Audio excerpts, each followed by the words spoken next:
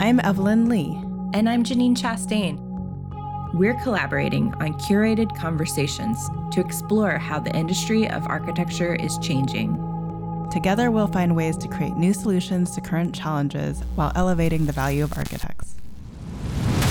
Welcome to Practice Disrupted.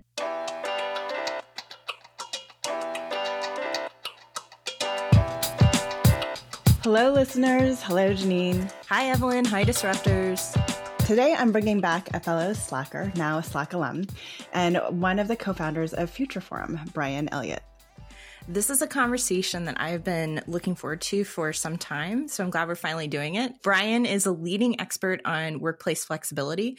After 2 decades building companies and leading teams as a startup CEO and at Google and Slack, as Evelyn mentioned, Brian co-founded Future Forum. Now, we've recorded a few prior episodes with the Future Forum leaders. We'll drop those in the show notes for you to check out. For those of you who don't know, the Future Forum was a leading think tank on the future of work. He's also the co-author of How the Future Works, leading flexible teams to do the best work of their lives. So we will also drop the link to the book in the show notes if you're interested in checking it out. It's a really fast and easy read. I highly recommend it. I'm looking forward really to talking with Brian about all of his thoughts on return to office, especially the ongoing battles that are waging with CEO in the Silicon Valley across a variety of different industries, and what his stance is on how we work going forward. So Brian, welcome to the show. Thanks for having me, Evelyn, and great to meet you, Janine. And Evelyn, wonderful to hear your voice. I know, I was going to say we miss you in our channels and on huddles on Slack, so always looking forward to find other ways to connect. So we open each of our episodes by, we've obviously done your formal bio, but is there a fun fact or anything else that you want to throw in that you would like our listeners to know about you? Yeah, I'm an empty nester. My wife and I have 2 grown adult children. It's kind of crazy. 21 and 23-year-olds, one of whom is actually out in the work world already these days. The younger one is a senior in college. And we just got back from 2 weeks in Portugal, which is something that in the early stages of child rearing wasn't really ever in the possibility. So, Evelyn, I know you've got kids. You'll get there someday. It happens. People keep telling me I'm in the weeds, and I'm keep asking, like, well, when do I get out of the weeds? Just because you kind of brought up that you are an empty nester and you have 2 grown children, I just want to throw in this question then, seeing where we are relative to future of work today, did you ever think we would get to this point when you first started off, or maybe if you're looking back at your time as CEO and how you worked way back then? No, not at all. And in fact, I really do think that the pandemic, the usual caveat of horrible event, but it just taught me personally a lot of things about, the nature of work, but also my trade-offs between work and life. I think it caused a lot of us to sort of reconsider priorities in what we were doing, but also just caused me to question a lot of conventional wisdom, right? As a startup CEO, even though I was someone that was pretty open to different styles of working that people had, I was still showing up 5 days a week on a 9-to-5 basis. And I may not have insisted that my team do that all the time, but I certainly leaned that way. And the impact that that had on my teammates and even on my own family, honestly, is not great looking back on it. And so there's plenty of things that I would have done differently if I'd known in, 2000 what I knew in 2021. Do you think that you did that just out of habit or just because that was the way it was? Or did you even question it? Never questioned it. It just was the way it was. Like even when I was at Google, so I did the back and forth between San Francisco and Mountain View on a bus where the bus ride on average was an hour to hour and a half each way for about 5 years. And I knew that I had the option, quote unquote, see the air quotes around it, to work from home on Fridays, but I almost never did because more often than not on a Friday, there would be some big meeting with, a skip level boss. And, the pressure to be in the room where it happens was pretty huge. So all of those expectations were really just sort of baked in. And even at Slack, Evelyn will remember this too. We were hugely office-centric before the pandemic. Most people are like, what? Slack, the tool that helps people who are, distributed. And everything was assumed that, you did it in the office. And I tell the story all the time about Mike Brevoort out of Denver, who in 2019 made 23 trips to San Francisco from Denver. Probably half of those were to be with, the team of people that he worked with, but the other half were to be in the room where it happens, right? Because there's some review with some senior executive, and it felt like if you were dialing in, you might miss out. Talk to us about the Future Forum, which I feel like is a story that goes along with how Slack in its mind changed the way it approached how we all work together as a company. And can you tell us where the people of the Future Forum are now? Oh, man, I can try my best. So Future Forum itself, fantastic, amazing, incredible team, probably the best team I've ever been part of. We started this in early 2020. Me, Helen Kopp, Sheila Subramanian, who were my co-founders on it. And it was a combination of like an idea that actually Stuart Butterfield had percolating in the back of his head for years before this, that Slack was going to have a Center for the Future of Work, sort of a research organization / executive engagement arm, together with Christina Janzer and the research team at Slack, who are really fantastic and whose work often got, as most research teams do at companies, kind of got buried internally. So you had all these rich insights that they were developing with the pandemic, honestly, which when it started out, I found myself and other Slack executives found ourselves in conversations with companies and executives who are suddenly questioning all this conventional wisdom that we're already talking about, right? Like, what's your policy going to be like going forward around remote work? Not to mention, how are you handling, the situation we're in? And so that just became a right moment to pull all those threads together, the sort of research-driven insights that we knew Christina and team had, the executive engagement that we were seeing, and really kind of a passion project for Helen, Sheila, and myself around making work better for people. And so we sort of jumped from there and spent the next 3 years building this group that did two things. We put out research and data around what was working and what wasn't for people, together with a fantastic team. And then we gathered groups of executives to talk through what their experiences were, what they were working on, what was working and what wasn't, to share insights. And that led to a lot of really fantastic content by the team around, case studies and how-to playbooks that people, including myself, still rely on to this day. And as to where everybody is, man, all over the place. A couple of them, Eliza and Chrissy, are still with Slack, as Evelyn knows. A couple of folks are out with other companies and other organizations. Helen's doing some really amazing stuff on the generative AI front, with a group of fantastic women.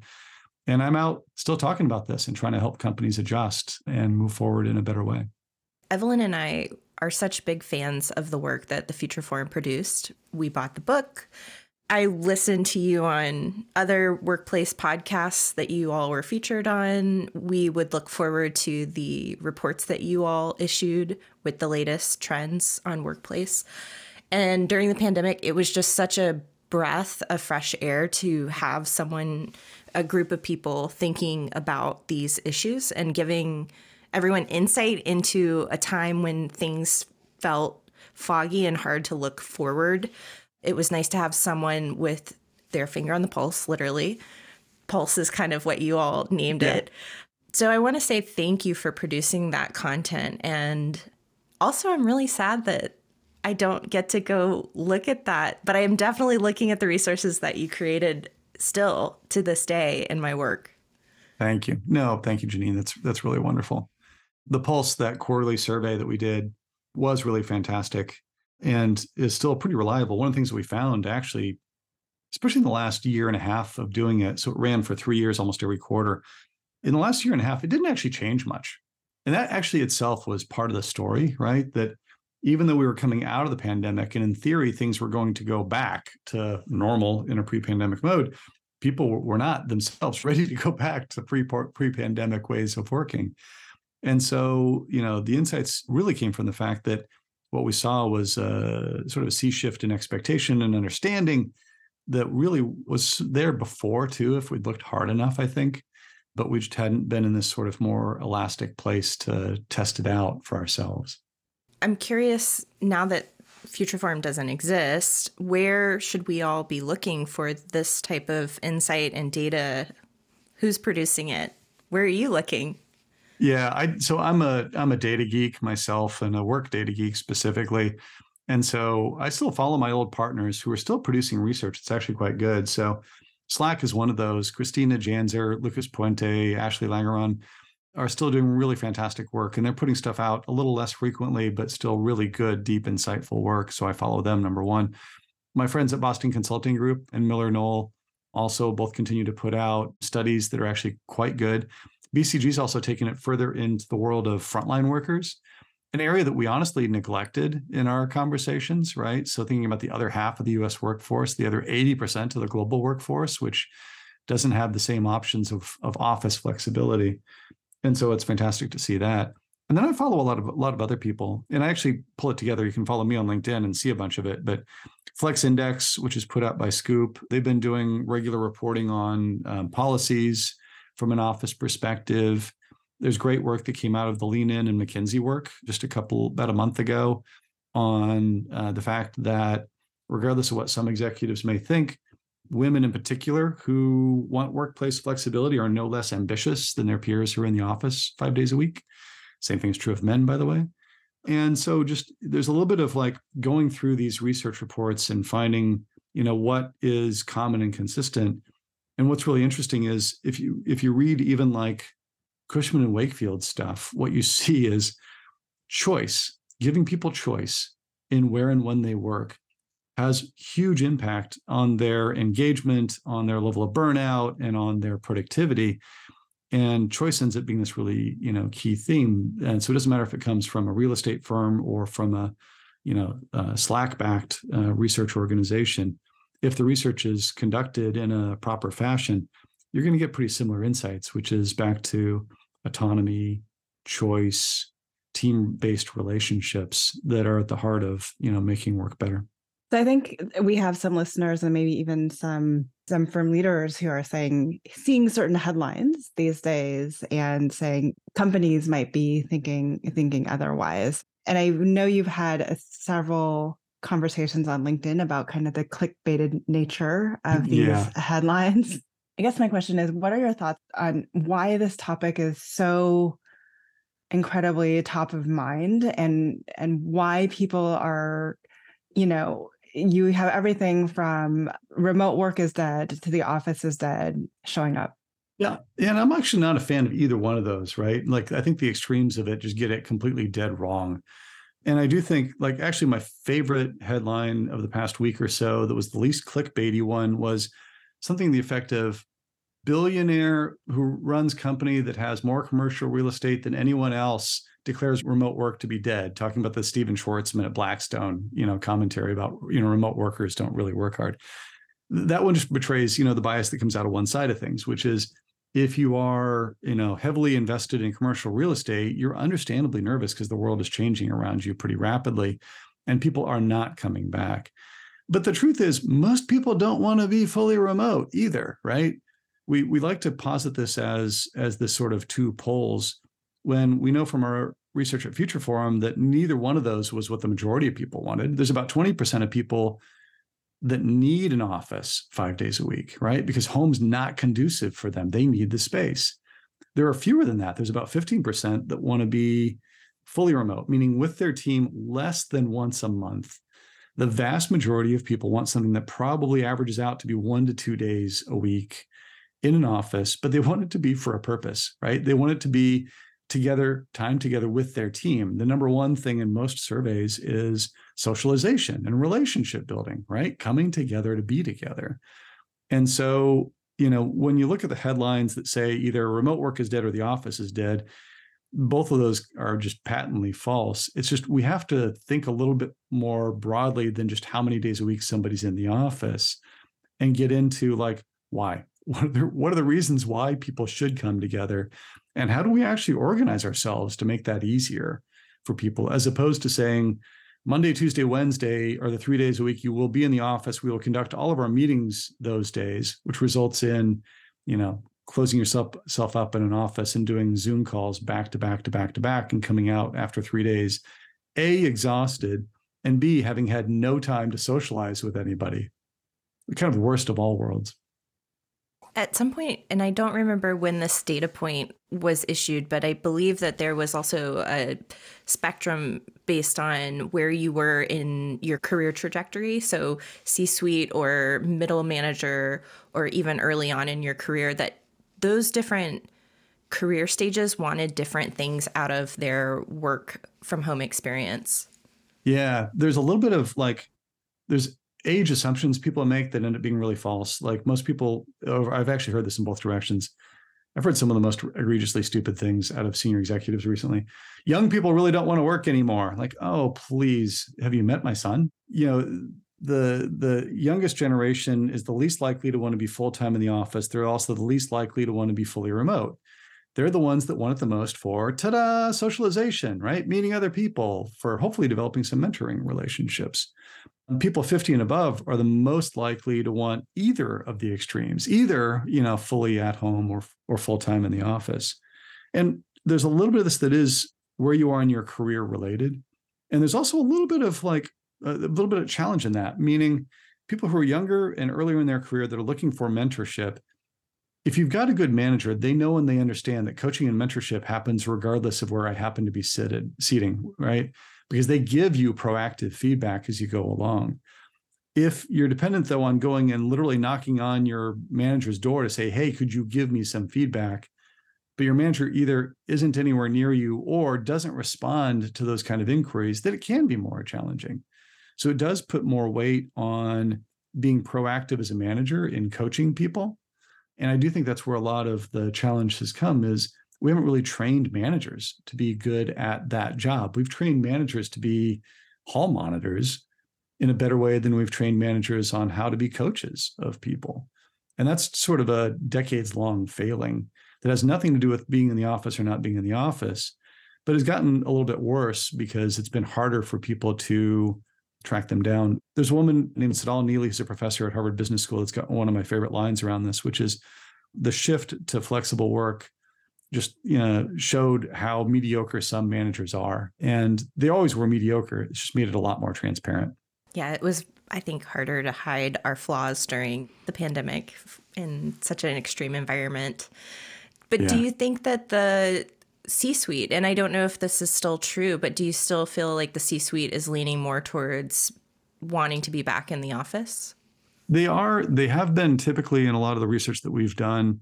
And I think some of that is driven by real challenges that they see in their businesses at times and attributing the solution to those back to what worked for them, which is a mistake, right? So some of what you'll see is, hey, look, we're really struggling with how, junior salespeople are learning in this environment. And instead of going back and saying, well, what's our training regimen look like? How are we training, junior salespeople these days? Instead of thinking through things like, are our frontline managers skilled in providing people with feedback after a sales call? What some executives are doing is saying, hey, we just need to get back to what worked in the past. And what worked in the past for me was I grew up in a situation where I was, in a bullpen and I wore a suit and a tie and I, heard people, giving each other feedback there. So let's get back to doing that.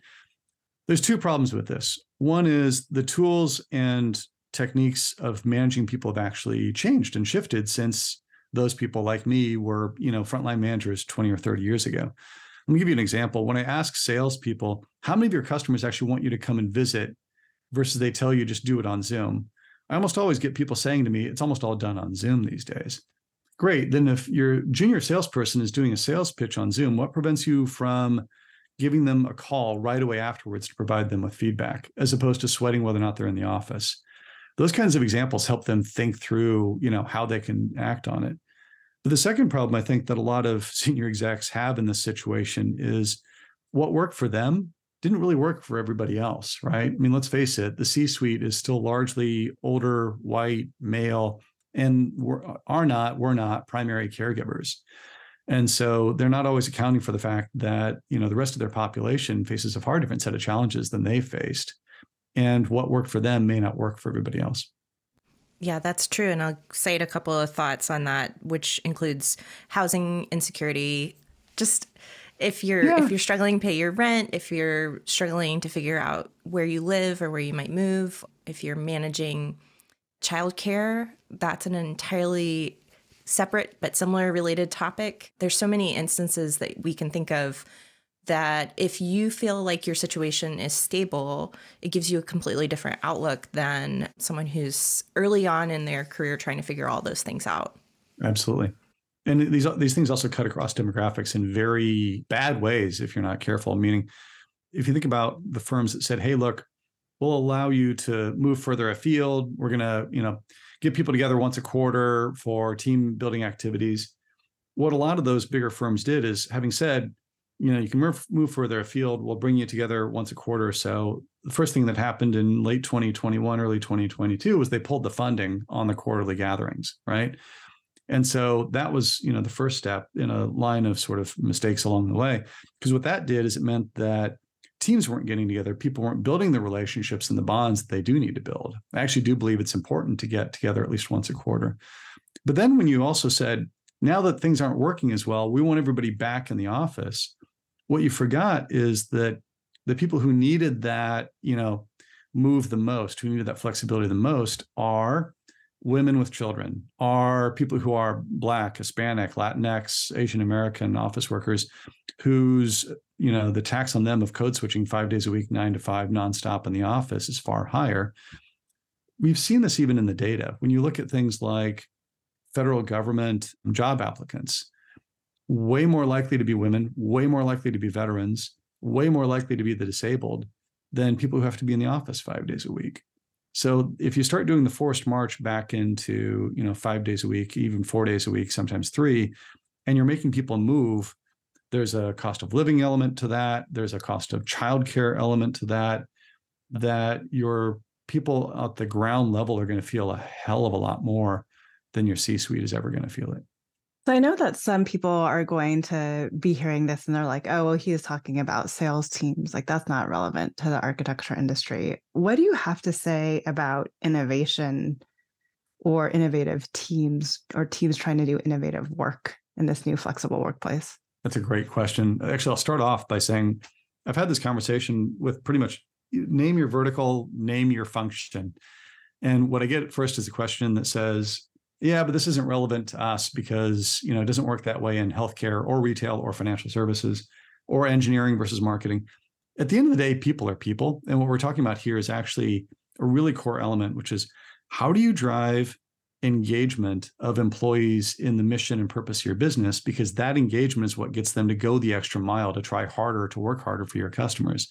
It shows up in things like trust and transparency and how that actually impacts people's work ethic, much more so than anything else. When it comes to innovation, one of my favorites on that front is, the usual euphemism of, well, I just need people back in front of the whiteboard. And usually the person who's saying that the loudest is the person who loves to hold that pen and control that pen on that whiteboard like there's no tomorrow, right? They're going to conduct that meeting. And by God, we're going to come out of this meeting with some great ideas. And there's all kinds of academic research that says those types of things are almost always groupthink. Because what happens is the people that sit on their hands are the younger workers, the newer workers, the people who don't look like the person who's holding the pen, right? And that's where all your new ideas come from, right? If you think about like the reason for having these types of events, it's to get new ideas out on the table, to find new solutions. They're going to come from the more diverse aspects of your audience. But if there's no trust, if there's no way for them to voice that without feeling like they're challenging the person at the front, it doesn't work.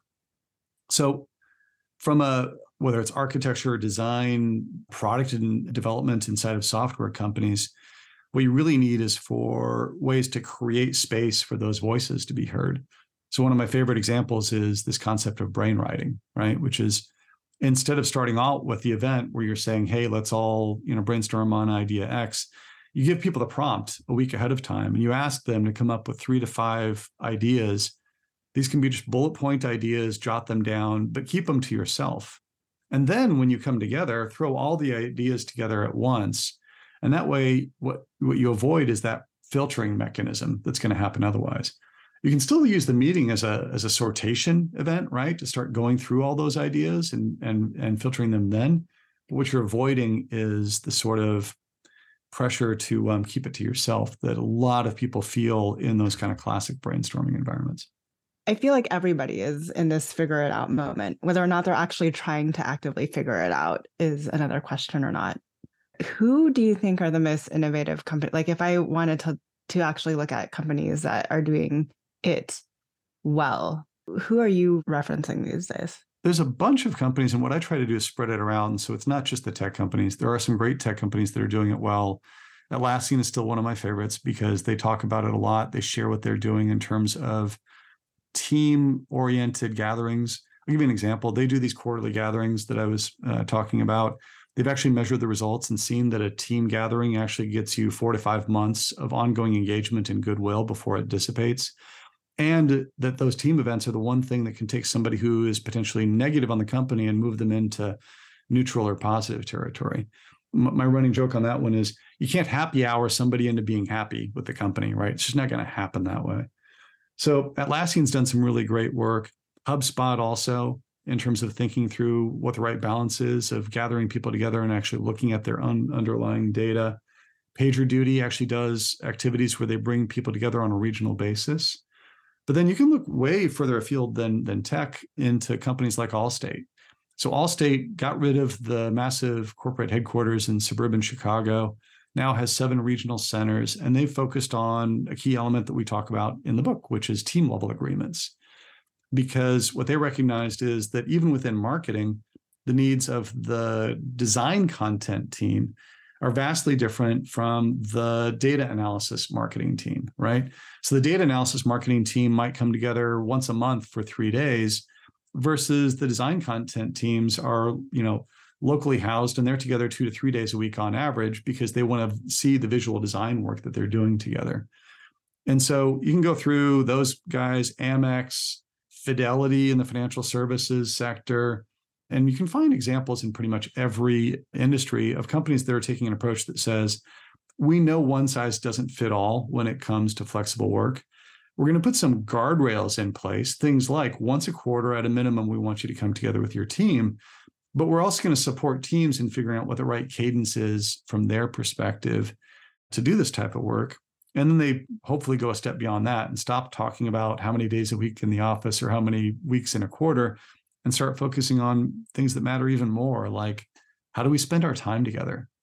How do we get control over a meetings-driven calendar?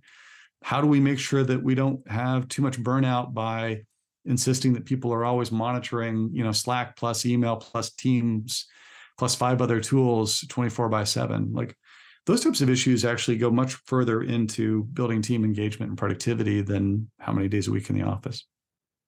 So we were going to ask you what these characteristics of these companies, what they share, but it sounds like the emphasis, what I'm hearing is the emphasis on people first, and team level agreements being an example of how that comes into play. What are some tips? I've tried to incorporate the team level agreement with a couple teams or get them to take it on and write those documents. What do you recommend for teams trying to get started having those conversations? Because for some of them, it's a strange concept to go into that mind space of deciding what's important to you. Yeah. The starting point might not be to start with a team level agreement, but start out with stuff that is a little bit more about developing your own relationships as a team yourself. So I'll give you two tools there. One, I've had plenty of execs say to me, it was great because back when we were in the office, we'd have the chit chat before the staff meeting. And now, it's all about efficiency in the staff meeting. We don't do that. And my question is why don't you just start your staff meetings with an icebreaker? Like the simplest thing in the world, but start off your staff meeting every week with an icebreaker question. It can be social in nature. Please don't make it, what was your biggest accomplishment last week? Because that's just about the work. Use something that's going to get people to develop a relationship. My favorite still, and this is the season for it, is where do you stand on pumpkin spice latte? Because everyone's got an opinion about pumpkin spice latte, and you'll get into a debate about it. But starting to do that is just starting to build relationships. And then I've used a lot, and I've used this even back in my Google days, personal user manuals. Like, describing how you work as a person. Like, I'm a morning person, not a night person. I prefer written communication over watching a video. Here's my background, here's my likes and dislikes, that type of stuff. Knowing that about each individual is actually an important starting point before you start figuring out a team level agreement, because what you're doing is you're building a little bit of muscle around how we work together, right? And then from a team agreement perspective, besides the fact that on futureform.com, there are still some templates for this that are actually quite wonderful. It's really about having people understand, hey, look, if we get on the same page about how we use our time together, how we use a common set of tools, even just those two issues alone will make us much more productive as a team. So let's start off, really simply with things like, hey, what are the key things that we want to do together as a team? Like, when we're going to get together in person, what types of activities? And the common ones are things like, new project kickoffs, new team formation. And maybe for a team, it's like at least once a quarter, we want to be together because we want to do some team building exercises and get some meals together.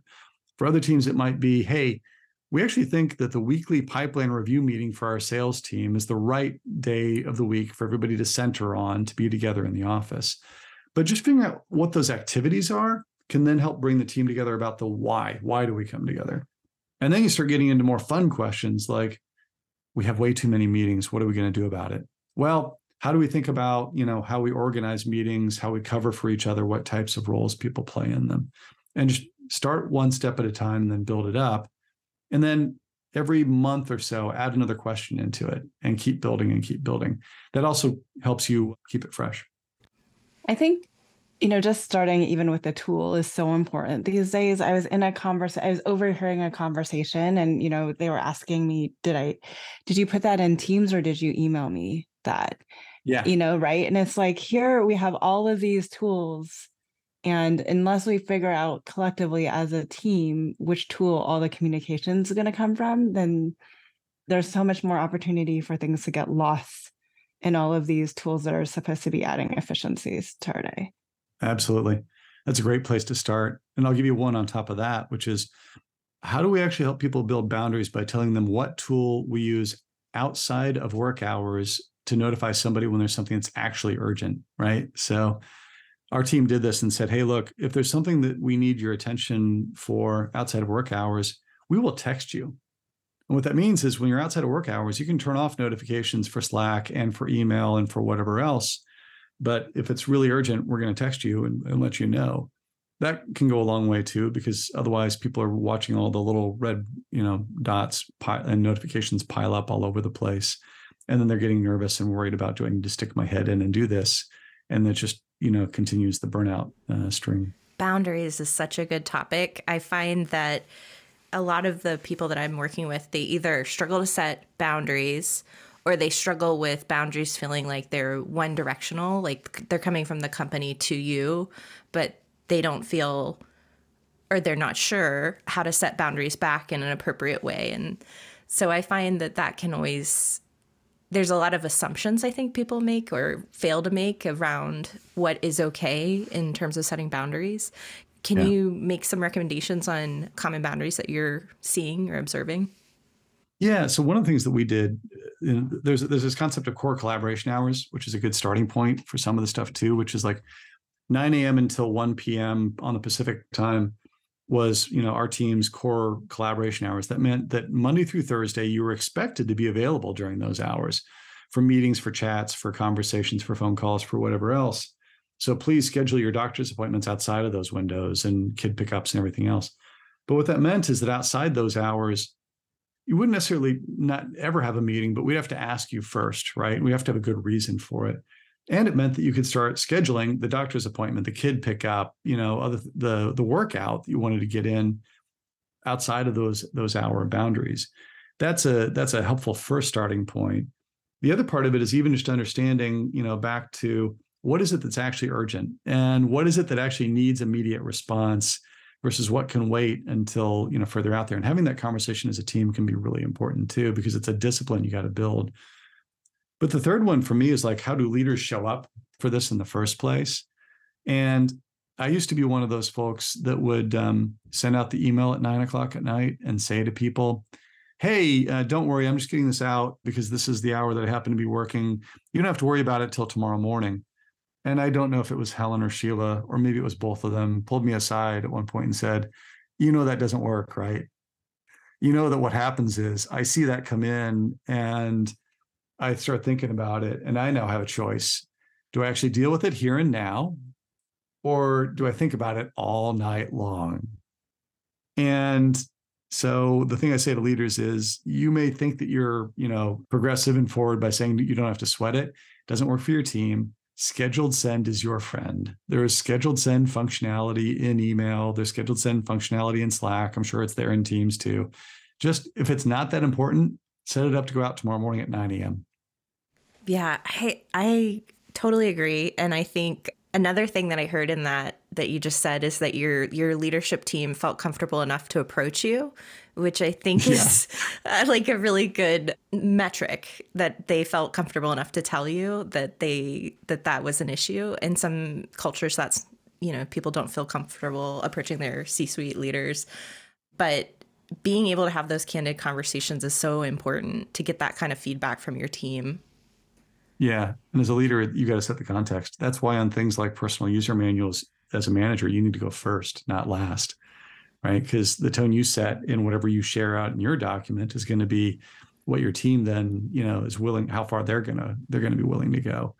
And the same thing when it comes to, vulnerability and being able to share what's going on in your life. Vulnerability doesn't mean that you need to tell everybody every stage of your emotional day, but it does mean that you are sharing with them, hey, look, rough week because I got something going on at home, so I may be a little bit less available to you. And teams need to develop at least that bare minimum level of trust to be effective, just so that they can operate. And then hopefully you're getting beyond that into places where, like, not only am I willing to take not only am I asking for feedback, but I'm actually willing to hear the feedback and act on it and reflect on it as a manager, not just as a team member.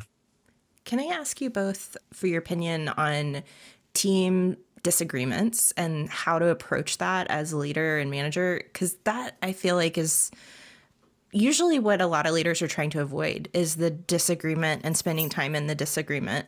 So if I'm a leader and I'm running into a situation where I'm trying to create an environment where people feel heard and they get to share their opinions, but we reach a point where there's a fundamental disagreement within the group, how should I approach it? It's a great question. I'm sitting here staring through the camera lens at Evelyn and seeing if she's going to answer it first. I don't know why this is coming out. When did I become the interviewee in this episode? Yeah. I think it also depends a lot, back to what Brian was saying about the trust that you've built with the team and the acknowledgement that you are all in line to serve the same mission, vision, and purpose of the company. I think if a leader has built that trust in, and if there is a disagreement and a safe space where everyone feels that they can share that space, then there's also the trust that the leader will take that information and make the decision that's ultimately the right decision that we need to go in no matter what. Now, if that leader has not built up that level of trust and people are questioning whether or not they would make a decision that is for the good of the company, then that becomes a much more complicated situation.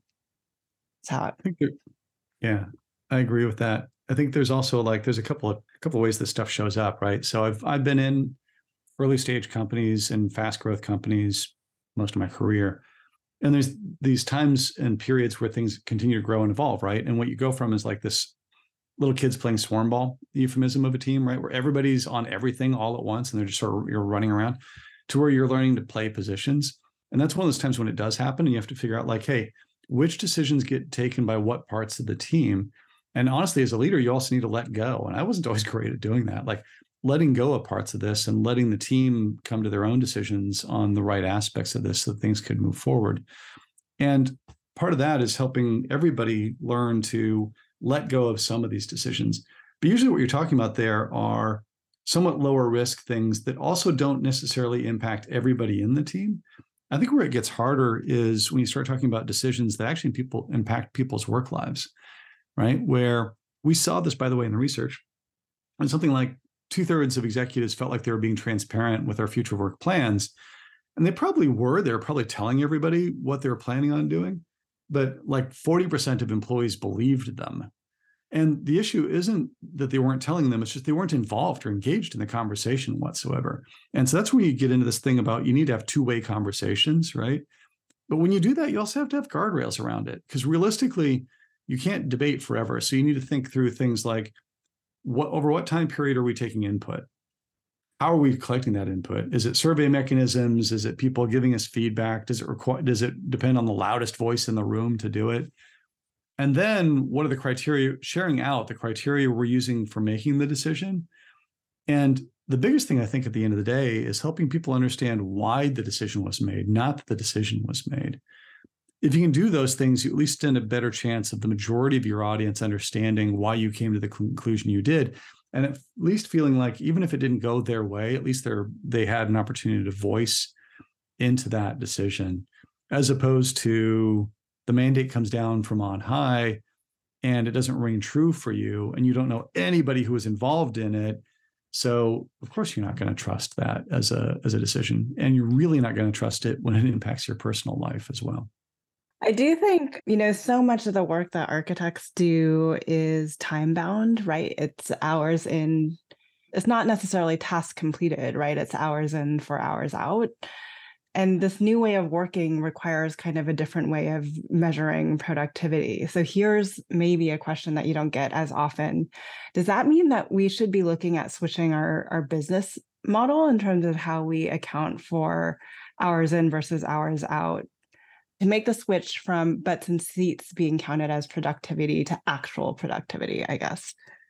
Yeah, I think at some point in time, you kind of have, I think, great question. I think you've self-answered it, to be honest, Evelyn, because I think you do have to start making that switch, right? Which is the output isn't the hours. The output is what's the quality of the product that you've created? Does it fit the client's needs at the end of the day? Does the client accept it? And in other professional services firms, I have seen people making the shift from it being a billable hours thing to, famously, by the way, if you go back and you look at Twitter's post-acquisition fight with a law firm as an example, the bill from the law firm was this astronomical sum. And it was pretty clear it had nothing to do with the number of hours that the lawyers worked on it. It had something to do with the specific expertise that law firm had and the value they were delivering in the sale of Twitter to Elon Musk. God, I'm getting really into a weird esoteric example here. But billable hours are really more about an internal tracking mechanism for a firm of something. Your client doesn't really care about billable hours as much as they care about the outcome of the project, whatever it is. And so I suspect there's actually an opportunity there, which is the more you can align, your firm to delivering for customers, the happier your customers are going to be. And you'll start rethinking, how your talent internally achieves those outcomes in ways that don't have to do with, hours and padding of hours. Yeah, I'm glad you made the comparison to professional services and consulting, because I think I'm seeing that trend too of consultants moving to value-based metrics for what they're selling versus hourly. And I think there's a lot of potential there for architects if and when they're willing to take the jump. And that might be small steps at first, but could become a new trend, I think, in our industry one day. We also wanted to know if there are leaders interested in thinking about change. We have an industry that's been stuck for a while and it needs significant change and shift. What are your recommendations for those leaders to get started within their organizations or within the industry as a whole? So from within your industry, industry as a whole, part of that is just making connections with one another of like-minded people in your space. You can find people like the two of you on LinkedIn to follow. You can also find organizations. The Collective, an organization that Evelyn and I have both supported and been part of, has been really, I think, helpful in this field. Workplace Collective. Finding communities of like-minded individuals, I think, is really helpful, because that's where you're going to get new ideas. And honestly, from time to time, find someone who will, help you grapple through, hard, challenging problem. Within your organization, there's probably more people than just you. There probably are a small group of people who are thinking a little bit differently about how the business works. And so finding allies and basically building up your case is, a great starting point. I've seen this happen in a lot of different organizations where by the time I'm coming in and talking with somebody, they've already identified like the team that's ready to go on this already, right? And these are the people that are willing to be the pilots on rolling out team level agreements, as an example. I'm actually currently working with a defense contractor on this. It was people that had read the book, decided it was great for their team. It went from being a couple of sub teams within a business unit to one of 6 big business units. And now it's the kind of thing that's gotten enough traction and attention that the entire company is going to start deploying it in January of next year into the other 5 big business units. So building it up within even your own team, testing things out, seeing what's working, finding allies within your organization, and then using that to build your case more broadly is just as important as taking, the outside research and bringing it into your boss. So it's been interesting. I think you and I have talked about it, and also it's shown up in even future form research to see the ebbs and tides of calling people back to the office, getting pushback, and how that continues to adjust and flow. I think there was a big breath being taken following Labor Day weekend, right? When we anticipated more people being called back in the office at that moment. Yeah. What do the changing tides of the economy, do you think that people are going to buckle down more now and revert back more to what we know before as money becomes effectively more scarce? What's your prediction on that? It's kind of funny because we're in what is this, the 4th rolling quarter of maybe there will be a recession, except actually the predictions keep getting lighter and lighter about maybe there will be a recession. What you're referencing to, Evelyn, is the 4th annual post-Labor Day return to office battle, which resulted the same freaking thing as the prior 3, right? Which is not much actually changed. At a gross level, if you look at the metrics, office occupancy has barely budged since then. And it has changed in some companies in one direction, some companies in another direction. But I think at the end of the day, this is back to, battle for talent and how do you attract, retain, and importantly, engage talented people. And what you're seeing is companies in every industry doing battle with each other, which actually I think is the better part of this, right? You do see the Atlassians and HubSpots and NVIDIAs that are taking a much more flexible approach to this against the, larger incumbent, bigger companies. And people are going to look at that and say, where do I want to work? And they will make decisions over time. And, engineers will have an easier time of that than potentially a finance person as an example. But over time, it'll play itself out in the engagement of their employees. And I think it'll end up working out that we still see a continued amount of growing flexibility as it goes forward. By the way, the other side of this is, the frontline deskless workforce, which needs even more investment and support behind it, and where that battle for talent is only going to get harder and harder in the years to come. So if you think about it from a broader, labor force movement perspective, as an executive, I wouldn't want to be on the side of going backwards at this point in time. If we want to hear more, Brian, how do we stay in touch with you? I'm on LinkedIn. I'm a little too much on LinkedIn some days, but you can find me there, Brian Elliott, and I'll share research as I find it and other speaking opportunities as I see them. What do you think your purpose is, your personal purpose, what you're trying to achieve now that you're moving forward in your career? I've worked for 30 years. I've been a CEO of startups. I've worked at big name tech companies. I've led teams of hundreds and thousands of people. My goal at this point is to make the world of work better for everybody else, including people who don't look like me. And I really, really deeply believe that you can generate better organizational outcomes out of creating workplaces that are better for people. I think the two things actually go hand in hand.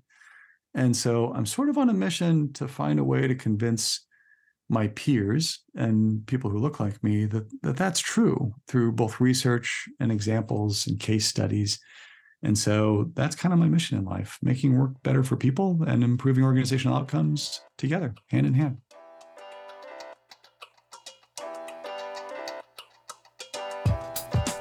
Hi, Disruptors. If you like the content from today's show, you can find all of our past episodes over on practiceofarchitecture.com/podcast. Be a part of the conversation by joining us, our speakers, and others in the community at practiceofarchitecture.com/community. Our social media handle is Practice of Arch. That's Practice of ARCH. We'd love to hear from you, so feel free to drop us a DM and say hello. Thank you for joining us on Practice Disrupted, a podcast by the Practice of Architecture. Tune in next week for a new conversation on change in the profession.